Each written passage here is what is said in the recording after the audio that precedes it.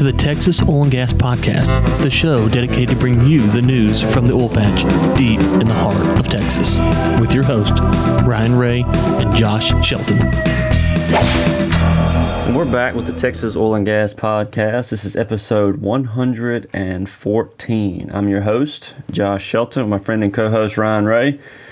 Ryan, we got all sorts of stuff going on. We got Iran, we got ships, we got all kinds of stuff going on, man. How's things going on your end? Good, man, good. You know, last week I was out in Midland. I'm a man of the people. Josh, of course, was living the plush life back here in the DFW Metroplex area. But went out there, had a good time. Was at Shack in the Back, met with some listeners and some other folks. And we also had a correction, Josh, from last week's show. I think we were talking about Carrizo. We said Carrizo, and someone sent in it's Carrizo, I believe, is the proper way to say that. So apologies to Carizians everywhere across the world. But no, it's, and I tell people all the time, English is like my third language. So it's, I shouldn't be held accountable for not saying things properly. So it's just the way it is. But no, it was a good week out in Midland. Had fun, a lot of stuff going on. And, yeah, man, it's interesting times to say the least. Yeah, I couldn't believe the news came out. I believe you sent me this story actually when you were doing something, but Iran had a Revolutionary Guard seizes one UK-operated tanker in Strait of Hormuz.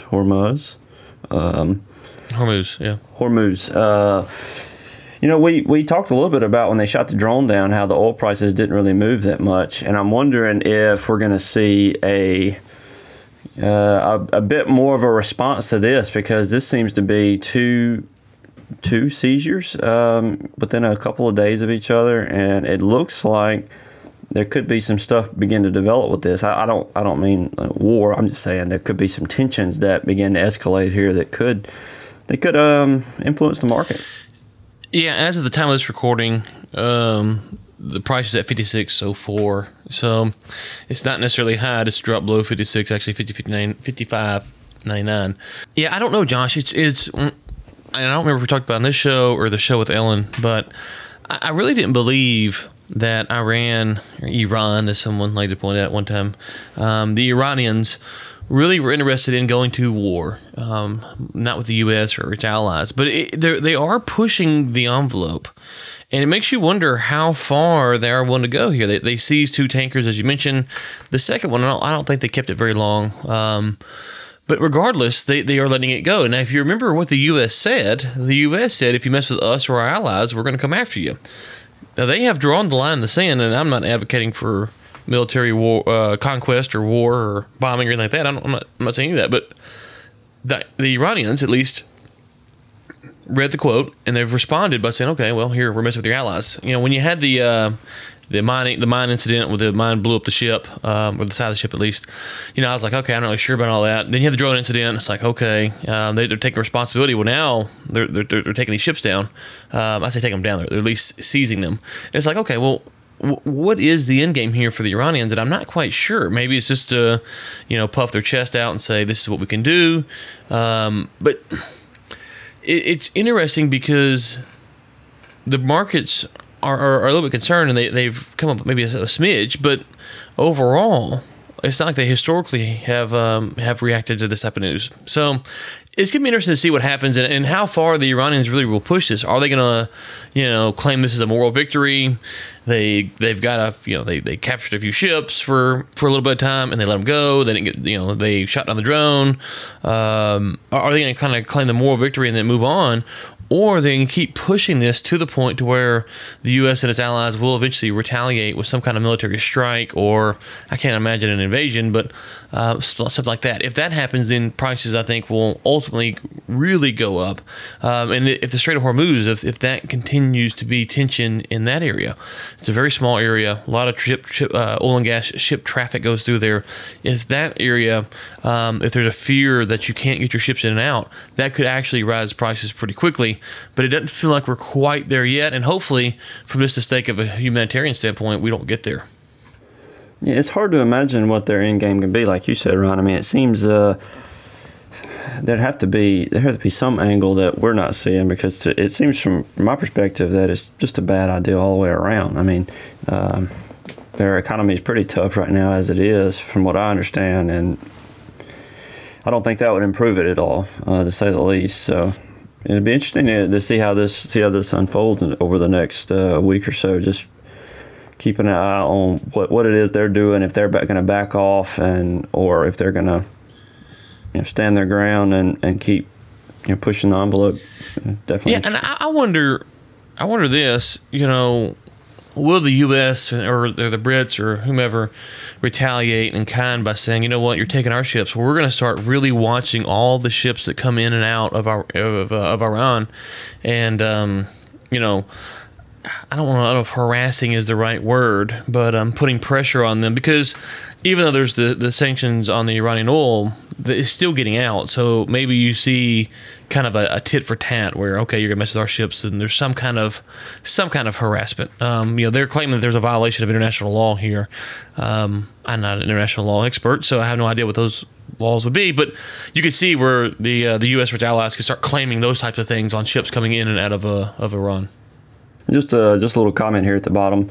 Maritime security in the Strait of Hormuz has deteriorated in recent weeks after 6 attacks on oil tankers that the U.S. blamed on Iran, an allegation the Tehran government denies. The incidents have jolted the shipping industry, with some of the 2,000 companies operating ships in the region on high alert, many ordering their vessels to transit the Strait of Hormuz only during the daylight hours and at high speed. So it is definitely something going on there that the companies are addressing and responding to. So I didn't realize there were 6 attacks that would have been. I thought it was only 2. So definitely a little bit more going on than I was aware of here. Well, let's see here. You had the 2 this weekend. You had the 2 from the mine. That's 4. Is it? I had to think about, maybe there's a. I had to think about, so 6. I'm trying to think what those other 2 would be. Okay, anyways, go ahead. Sorry. Well, definitely something that we'll keep an eye on and probably report on next week as well. Our good friend Sergio Chapa, he released his drilling down report. We normally take a look at these briefly. This report came out today. It says that it was released at 4 a.m. So it's pretty good information, up to date. One of the things that is mentioned here at the end is the top drillers in Texas, and I like to take a look at this every week. So Pioneer Natural Resources, surprisingly, was at 30 from June 26th to July 17th. Exxon 22 and EOG at 21. There's a interesting company, Surge Energy, that I've hadn't really heard much about until this report came out. They had 14. So it's pretty good stuff. I mean, the Chinese, the Surge Energy is a Chinese-owned company that is drilling the longest lateral for a horizontal well in the Permian. So a couple of records broke this week. I think Sergio's kind of stealing our thunder, because we reported a year or 2 ago on the longest lateral that was ever drilled at the time on this show. And so now it seems like Sergio has taken that and just incorporated it into the things that he likes to talk about on a regular basis. So you're welcome for that, Sergio. Hope it gets you a lot of clicks and views by taking our content. But I did wonder about this. I would like to know, in an honest moment, when you see these record-breaking laterals, how much of it is out of necessity versus how much of it is it out of, if we drill an extra 100 feet, we can break the record, or whatever the case may be. I mean, obviously, it's super expensive to do that, so it can't be done flippantly. But we do know that ego does kind of play a factor here from time to time with people. So I'm not saying it's true, but I am curious in general, how that works itself out. But, we haven't talked about this a lot on the show, Josh, but I was reading a report the other day. There's 50-something rigs in Louisiana running. And then you can see here from Sergio's report that they're getting ready to drill 8 gas wells in St. Augustine County in East Texas. So, we talk about diversifying, moving sometimes out of the Permian. It's a little bit harder to compete there. Louisiana, East Texas, might be a lot more opportunity than we're actually aware of, just because the coverage isn't as in depth, at least, as it is for the Permian stuff, and rightfully so. Well, Kinder Morgan's definitely pretty busy out in the Permian right now. think as to see, it is 4 wells in Yatesfield and Pecos County, 3 water supply wells in Border County, and 1 carbon dioxide injection well in Scurry County. So they've been busy for quite some time. Couple of deals that we've talked about recently. Schlumberger, they're appointing Mark Papa. He was the chairman of EOG. They're appointing him as chairman of Schlumberger. And I don't know how much some folks have followed this, book frackers that I mentioned last week. He also became the chairman of Centennial. And this article from Seeking Alpha compares the results that he had with EOG and Centennial and kind of what the forecast is for Schlumberger. He didn't do quite as well with Centennial as EOG. I don't know if that was a timing thing or if there were different pieces with the companies that he could adapt with. But EOG did incredible when he was with them. And I mean, really looking at Centennial, they did pretty well as well. I mean, just in the last few months where they started underperforming. Yeah, so a couple of corrections there. One, Papa is the CEO. He might be the chairman as well, but he's the CEO of Centennial. He's not the CEO here of Schlumberger. They got someone different. So just to be clear, he's the chairman of Schlumberger. He was the CEO of EOG and the CEO of Centennial. They're bringing in a new CEO as well.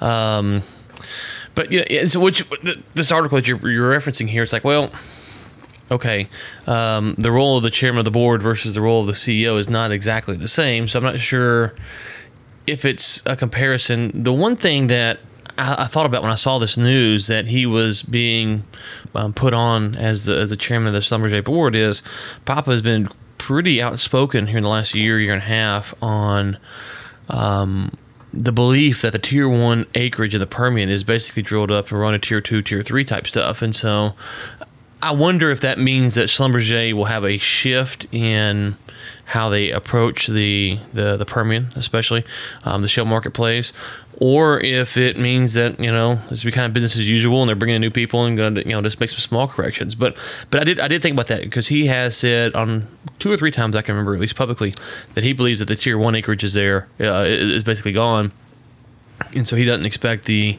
kind of returns, at least as far as the ability to drill the wells that produce at the rate they have historically. He doesn't expect that to happen moving forward. So I think that's going to be the thing to watch is will this shift Schlumberger's position in the market moving forward, or will they just, again, make some changes, cut a little fat here? And of course, I'm assuming the CEO that they've appointed is in line with whatever Papa's beliefs are. So I think a year from now, 6 months from now, I don't know, whenever the next quarter conference call is, they might announce different directions they're going. And for us who are not Schlumbergers of the world, it'd be interesting to see what they think the market's going to hold in the short term if they do continue this belief, as Papa said, that hey, the best days are behind us, if you will. What does that mean for them, and how will they diversify? Obviously, they're a huge corporation, so diversify is not exactly the right term, but will they begin to transition maybe out of some of this the shell focus? But anyways, I don't know. I think that's the thing to watch is with this move here. So they may have bought into some of the stuff that Papa's been saying over the last year and a half for one reason or another. And we don't know for sure, but it's possible that could be why he's being brought on. Yeah, and I don't know Schlumberger's official position, so they may already have this position. I don't know. I'm just saying I know Papa has been pretty outspoken about the Tier 1 acreage being drilled up. And so for me, knowing that, and now that he's the chairman, they brought a new CEO, that's going to be, I'm just curious if that's, and again, some of these listeners who work for Schlumberger or follow Schlumberger pretty closely might have a better insight on what their thoughts are on the Permian and the U.S. shale plays in general. I just know Papa has been very outspoken against it, and so that's going to be the question. Now, as the article points out, when he was at EOG, he was kind of a pioneer, but it hasn't worked out quite as well this next move, so he's not always right. Super smart guy. So anyways, so if you're a listener, you follow Schlumberger, and we have some that work for him or follow him, do you see this more of a shift of focus with bringing on Papa or appointing him as the chairman and bringing on a new CEO, or is this just, again, same thing? And again, Josh, we got to be careful. It's not like a company our size or a lot of listener sizes where it's a very small business. They're an international company. They're huge. They're one of the top ones in the world. So it's not as if they're going to just cut everything out, but they might shift to other assets, if that kind of makes sense. Well, Ryan, we had a couple of corrections. We had to make a correction with Carrizo. We had to make a small correction with one of the. When you say we, is it Carl? When you say we, you mean you. I mean, yeah. Well, you just corrected me again with the little CEO thing, and then we have Carl Icahn. Is that right? Yeah, I think it's close enough for me and you who barely speak English. We're going to call it close enough. Icahn. We had the correction with Carl Icahn or Icahn with Oxy. Some of the conversations we had around that. We mentioned that we were going to kind of keep everyone up to date on what was going on there. He's putting forward some of his friends and allies to join the board. Mm-hmm. And so I believe it was 3 close business allies out of his 4 selections to replace nearly half of the Oxy mm-hmm. board. So I didn't want to mention too much about who they are, what they're doing. He does have about a 5% ownership stake in Oxy. And we'll keep everyone up to date on what's going on. But hold on, let's go back to that. One of the things we said when you led the listeners astray and said he's on the board is that he might be angling for more board seats. That's one of the things we theorized at the time. Now we were on the track of him being on the board. He's not on the board, but here he is angling for board seats. One is the former Shell Oil president, and then 3 close business allies. Carl, if you need a guy to be a backup or substitute, just holler at me. I'll be happy to sit in for you. Now, one of the things I wondered about, because we had a listener send in an anonymous tip, and they said, so this is not Ryan, it's not Josh, and I haven't looked this up to see if it's been independently verified, so I don't know. Did someone send this in to us? And said that Carl was actually on board with the deal, and then kind of shifted his gears on the situation. I can't remember exact quote, but something along those lines. This article points out that he needs 20% of the shareholders to kind of back to get this meeting held. But it also points out that their stock is down, was it 25% since then? Now, I'm just going to put on the tinfoil hat here. This is full Alex Jones tinfoil hat theorizing here. What would be the most brilliant move ever, Josh, is if Carl thought this Oxy thing was great. This buyout of Anadarko. If he thought it was great. But what he wanted to do was buy more shares. So he creates this whole board proxy war to drive the price of the shares down. Come in, buy the shares 25% or however much lower they go, and then buys them for 25% below the value they were, and then the price goes back up, and then he's sitting like a king 5 years from now when all this stuff goes on. So I don't know. I just kind of thought about that. That'd be next level. Everyone's playing checkers. You're playing chess. You stir all this stuff up. You buy the stock when it's down, and you're like, I tried, but I'm going to back the current administration, and I'm going to show my support by throwing my money in here. That would be hilarious if it played out like that. And I don't know if it is or not. I know some of the listeners probably follow the investing side of things more than I do, but that would be, and I don't know, maybe there's rules against it. I'm not a SEC and investing expert, but I did think about that. I was like, the price is down 25%. And if that tip we got is true, that he was actually for the deal for a little while, boy, that would be hilarious if he just kind of comes out and says, okay, you know what, let bygones be bygones. Here's another billion, and gets it on a 25% discount. That would be pretty good. That would be pretty high level stuff there. Yeah, that would be definitely interesting to see. And if in the future, if someone wants to make some different investments like that, TexasOilAndGasPodcast.com. If you need us to downgrade your stock, we'll talk bad about your company. Yeah, we're happy to do that. Yeah, well, and, 500 million, something like that. We can start talking bad about them. We can make up stuff with the best of them. Sources, we can have a lot of quote unquote sources if we need to. That's what all the media does, anyways. We can just start having quote unquote sources like they do. But what do you think, Josh? I mean, obviously, again, that's probably some SEC violation, and who knows what. But I did think about that. I was like, God, the stock's down 25%, and I don't know. Again, I can't say this enough. I don't know enough about the SEC procedures. Maybe when this is going on, he's not actually eligible to buy the stock. Who knows what's going on? I don't know if you can track when people buy it. He's probably a publicly traded company. I don't know. I know someone like Speetner or someone can text me in and correct me on all this stuff, but it just would be funny. It wouldn't surprise me, I would say that, if that panned out. Yeah, wouldn't that be like the ultimate gangster move to like downgrade the stock 25% and then come in and then snatch it up, if that's even possible? I don't know. That would be hilarious. That would be. We would be watching some of the old school. I think Aubrey wasn't he wasn't doing exactly that, but it was close, and he was just pumping it. Well, why don't we just start the rumor now? That's what he's doing. We'll just say sources close to Carl have told us. Somebody's trying to ask. Sources close to Josh have told me that Carl's wanting to do that. That's what I'm going to say.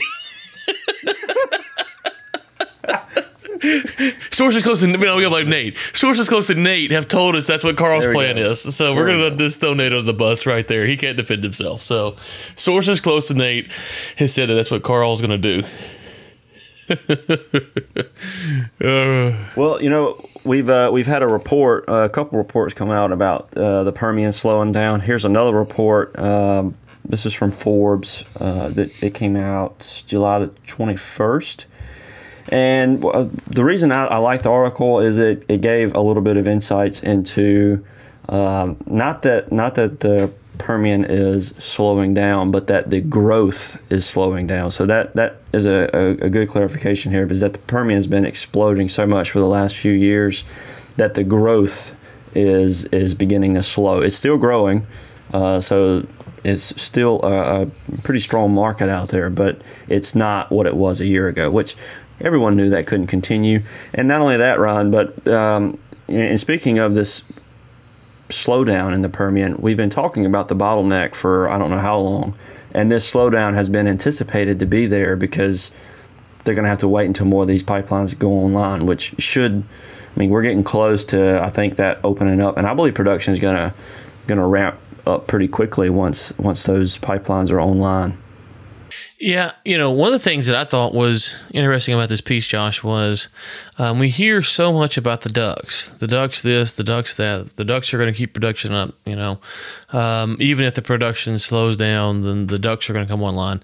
And I'm not saying that the DUC theory isn't true. I'm just still not. I'm just kind of watching for the DUC report, if you will, to see how these DUCs ultimately pan out. We were talking at the beginning of the show about Iran and what's going on there. And we said, okay, these are some of the things that could impact prices. Well, if production continues to slow down, you're going to start to see that reflected. And assuming you got to put these DUCs on the side for a second. If production continues to slow down, then you're going to begin to see that in the inventory reports. You're going to start to see, the inventory is going to decrease. Now you bring the DUCs in, and no one really knows what percentage of the DUCs are going to go and all that. But you start to bring the DUCs in, you could say that can supplement some of that. You could be in a spot to where theoretically a year from now that you're seeing, or 6 months from now or whatever. I don't make price predictions anymore. Kind of figured that I kind of got burned on that deal one time. But anyways, you can kind of see where production's down. Inventory's up. Inventory's down. Prices are going to go up, and so you can see a spot to where there's demand there. As you mentioned, the pipeline stuff. There's a new report out, and what we talked about is late this year. And I read something the other day that said that late this year, early 2020 still feels like we're on pace. But then it said I think 2022 or 2023 is kind of the next milestone based upon current projections, whatever that means. But current projections, 2022, 2023 is when you're going to see the next potential bottleneck for pipelines to come in place. Yep. That's what I saw. And so, you kind of look at all that and you just sit back, and that's why this is so hard to kind of understand. You're sitting here going, okay, well, if all the ducks come online, well then, okay, maybe we're sitting there and the prices stay down because the ducks come online, and even though the demand growth, the growth is not as fast, there's still a lot of oil being put on the market. But what if the ducks aren't as profitable? I mean, aren't as don't produce as much, or what if the rate of companies pulling back their rigs is faster? So that's what I'm sitting there going, I don't know. The end of this piece says that the EIA projects that U.S. shale oil will continue to grow for the most of the next decade. Should it falter sooner while global demand continues to grow at less than 1 million barrels per day, then we should see a return to higher oil prices. And that's the other thing is a lot of these predictions on the prices are based upon what they believe the global demand is going to be. In the next piece I think we're talking about is going to tie into some of that as well. And the global demand is based upon forecasting. So you're getting all this stuff, man. That's why it's so hard to sit there and say where are things at. You look at smart people like David Blackman and some of the stuff they put out recently. It's like, okay, well, things could go very badly or things could go very goodly. It just kind of depends. We're still waiting on a deal with China. There's a lot of things in play here. And I don't know. It's slowing down should signal the market that production will slow down, which should at some point point us towards higher prices. Well, you mentioned the Haynesville a little bit earlier, Ron. We've had an article that came out probably about a month ago now, I think. Chesapeake acquired Wild Horse Resources. I think it was for $3 billion, and we had talked a little bit about Chesapeake maybe making a turnaround. I saw a article. Actually, you posted this on LinkedIn earlier, Ron, that their stocks are hit a low. Yeah, 20-year low. Their stocks hit a low today. It was so last week, I think, yeah. Well, I think with an acquisition like that, I think it's to be expected that stocks typically do decrease once a major acquisition happens. But there's another article that came out that said that Wild Horse Resource Development, they formed a new Wildlife Energy in Houston, and they have $1 billion in backing from 2 major private equity firms. So something definitely to keep an eye on. Yeah. So I wonder where Wildfire is going to be active. Are they going to be kind of going for the Haynesville since it's already what they know? I wonder maybe they will venture out to some different areas. So definitely something to keep an eye on. Gut tells me they'd probably go back to the Haynesville. I mean, or in the Eagle Ford area. So. Well, actually, Josh, because I don't know, because they said that they're going to look for something that's producing oil and gas, and Haynesville is going to be pretty gassy. So, yeah, it's going to be interesting to follow. Texas Eagle Ford. Yeah, I wonder maybe if maybe someone like Nate would actually do something. Maybe we could get someone like that on the show to talk about it. That'd be nice, wouldn't it, Josh? Have a guest on here every now and then. Yeah, like from somebody from Wild Horse. That'd be fantastic. Maybe we can get that done at some point. Apache, they complete a mid-con asset sales, provide second quarter supplemental information that's scheduled for August 1st. I don't know about y'all, but I'm planning to possibly listen in on that call. I just want to see what their company's doing. They were in the top 10 on the Drilling Down article that we had from earlier. They had $612 million of net proceeds subject to customary closing adjustments, and of these, $150 million to retire some bonds that matured early in July. They are selling stuff in the Anadarko Basin and the Scoop Stack. So the Anadarko Basin and Scoop Stack, they're getting rid of some of their assets there. Yeah, why don't you go on there and ask a question on behalf of the Texas Oil and Gas Podcast? Will they let me do that? I don't know. You can try. You should get on there and ask them. Here's what you should do. You should get on there and ask the CEO of Apache if he thinks that Icon is pulling the Jedi move that we think. That's what you should ask. In your experience, do you think that Icon is potentially trying to devalue the Oxy stock so he can therefore pick it up? I think that would be a great question to get on there and ask him. That would be good. I mean, if anything, they'd have to come listen to the show because I wonder who this cat is. Idiots. What are they talking? My name is Nate Hansen of the Texas Oil and Gas Podcast. Yeah. Office out of Fort That'd be Worth. hilarious. All right, so there was an article that came out. There was an article that came out. Experts say the current plastic industry boom will be a bust in 5 years. So don't want to talk too much about this. There's some stats that they're going over about plastics, how people are moving to, paper straws and stuff like that. I only wanted to mention this article because a little while later, I don't know if it was coincidence or if this was a response, but I saw that the Trump campaign is offering 10 plastic 9-inch red straws for $15.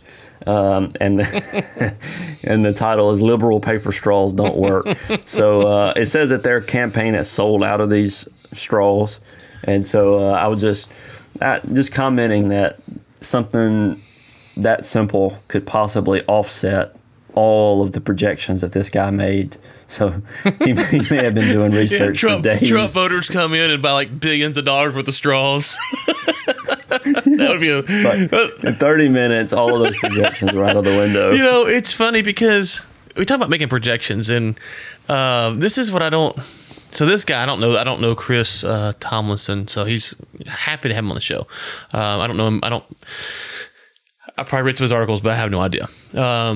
He says, he's quoted in this piece as saying, you're going to lay off people. There are 68,000 people who depend on the petrochemical industry for their jobs in Texas. The bigger challenge is going to be for the oil and gas industry who produces the raw materials to say to themselves, hey, maybe we're not going to have as much demand for our product as we think, and maybe we need to scale back our future plans. So, again, this goes back to, and I always bring this up, as because I've kind of got a special interest in Africa, just been there and followed at a high level some of the stuff that goes on in Africa. This is kind of like, well, how do you know what the demand is going to be? Is this first world demand? Is this emerging market demand? And how are you calculating the demand growth as these more and more nations are becoming more and more closer to first world? You're not seeing big, large nation states reverting back to third world status. You're seeing nation states getting closer and closer to first world. Now, you do have recessions and you do have depressions and all these things that slow down economies, and you do see people go into poverty, but you're not going, generally speaking, you're not going to wake up tomorrow and England's going to be a third world nation. Could you have mass unemployment, thing like that? Sure. But what you are going to see is somewhere like, I don't know, the DRC or wherever, which is going to become closer to first world status. And is it plastic straws? I know we're kind of having fun about that, but think about your car, all the plastics in your car. I'm looking at my desk right now. I've got a bag of sunflower seeds. I've got my switch. I've got a charger for my cell phone. I've got a couple water bottles here. I got some Tums containers. I've got some fishing bait. I got all kinds of stuff that has plastics. Well, the closer you become to first world status, to use that term, that means the richer your nation is. And the richer your nation is, the more junk you buy like we do. And the more junk you buy like we do, what does that junk usually have on it, Josh? It has plastic. I mean, I'm just looking around, there's plastic everywhere, all over my desk. And so when I read these things, it's like, yeah, could there be a downturn? Could there be a slowdown? Sure, but if you're thinking that the straws, or if you're thinking that, Ziploc bags or whatever, then you're looking at a very small picture. And also, the straws thing, I will say there may be something to that, because the straw thing, there's a lot of videos you can see where the turtles get the straws, and so maybe people will transition from straws, but they're not going to put paper or wood in their car, or they're not going to get their Nintendo Switches or their Xboxes or this stupid thing I got here, or my camera is made of plastic. None of that stuff is all made of plastic. What else is it going to be made of? And so if you can answer that question, and it's a viable answer that's as effective from a cost standpoint and a durability standpoint, then I'd be willing to hear it. But right now, that's just not viable. And so I actually don't buy this. Could it bust? Could it slow down? Sure, but long term, plastics are here to stay. Barring something that we don't currently have. So that's always a caveat there, right?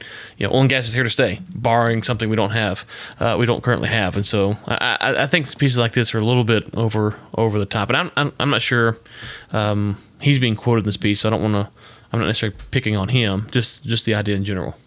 Agreed. I agree. I don't see plastics going anywhere for a while. Like you say, barring a new discovery. I think of that movie Iron Man 2, where at the end he makes that new element. He forms it, and Jarvis comes on and says, "You have created a new element." So unless something significant is made, it would have to be. I can't think of anything that would even come close to replacing plastic at this point. Can't use metal. Can't use wood. I mean, you can, but it's not going to work like plastic does. No, it's not. Yeah, I mean, I think metal could feasibly work as well, but there's only a limited amount of it. Yeah, well, I mean, is it cheap? But is metal? There was a piece someone sent me the other day on recycling and how much actual. I think it was from Germany. How little of what Germany recycles actually gets recycled. It mainly gets burned up or sent to third world countries. And so, even this idea of recycling stuff, I think it was plastics in that piece they're talking about, but I'm not even sure that's I'm not sure. I was kind of caught off guard by that, so I got to kind of look at some of this recycling stuff. But if you wanted to make more metal products, okay, but you're going to have, this is going to eventually cost more, and you got to go do all that. Yeah. So I mean, I don't. That's the thing. It to me, these pieces seem to pretend like the entire world is going to stay at the current economic status that it is, and therefore, based upon that, these things will go away, and that's just not going to happen. If you go look at global poverty. Listeners, go look this up. Go look at global poverty, and the numbers are staggering from where we were to where we are now. How much fewer people are the people in bad spots? Absolutely. But if you look at how global poverty is actually being erased, it is staggering. So if you just continue those projections out, you're going to have the wealthiest Earth in the history of mankind. 50 years from now, 100 years from now, continuing to grow, which means that they're going to have more demand for plastic, more demand for energy, more demand for oil and gas. That's, to me, those pieces just don't take that into consideration. Agreed. Well, Ryan, I think that wraps us up for today, man. Anything you want to add before we get out of here? Yeah, so anything we missed today, got wrong, just blame Nate Hansen. He is the producer of this show, and let's get that out there. And no, that's it. I think I had a good time in Midland. Got to run with some listeners, and so Shack in the Back, that was cool. And no events coming up, do we, Josh? We don't have events on the radar. No. Well, I will be traveling into Midland tomorrow. So any listeners out there, give me a shout. You're presuming Nate's going to get this out before tomorrow. Don't. I wouldn't. Yeah. There'll be some loyal listeners listening to it like first thing, right when it comes out, and then they can reach out to me. Yeah, hit Josh up on LinkedIn or me on LinkedIn. You can, Nate will link to that in the show notes. TextualGuestPodcast.com is the website. Corrections, comments, or concerns, 318-599-9192 is the bat line. Hit us up, and until next time, keep climbing.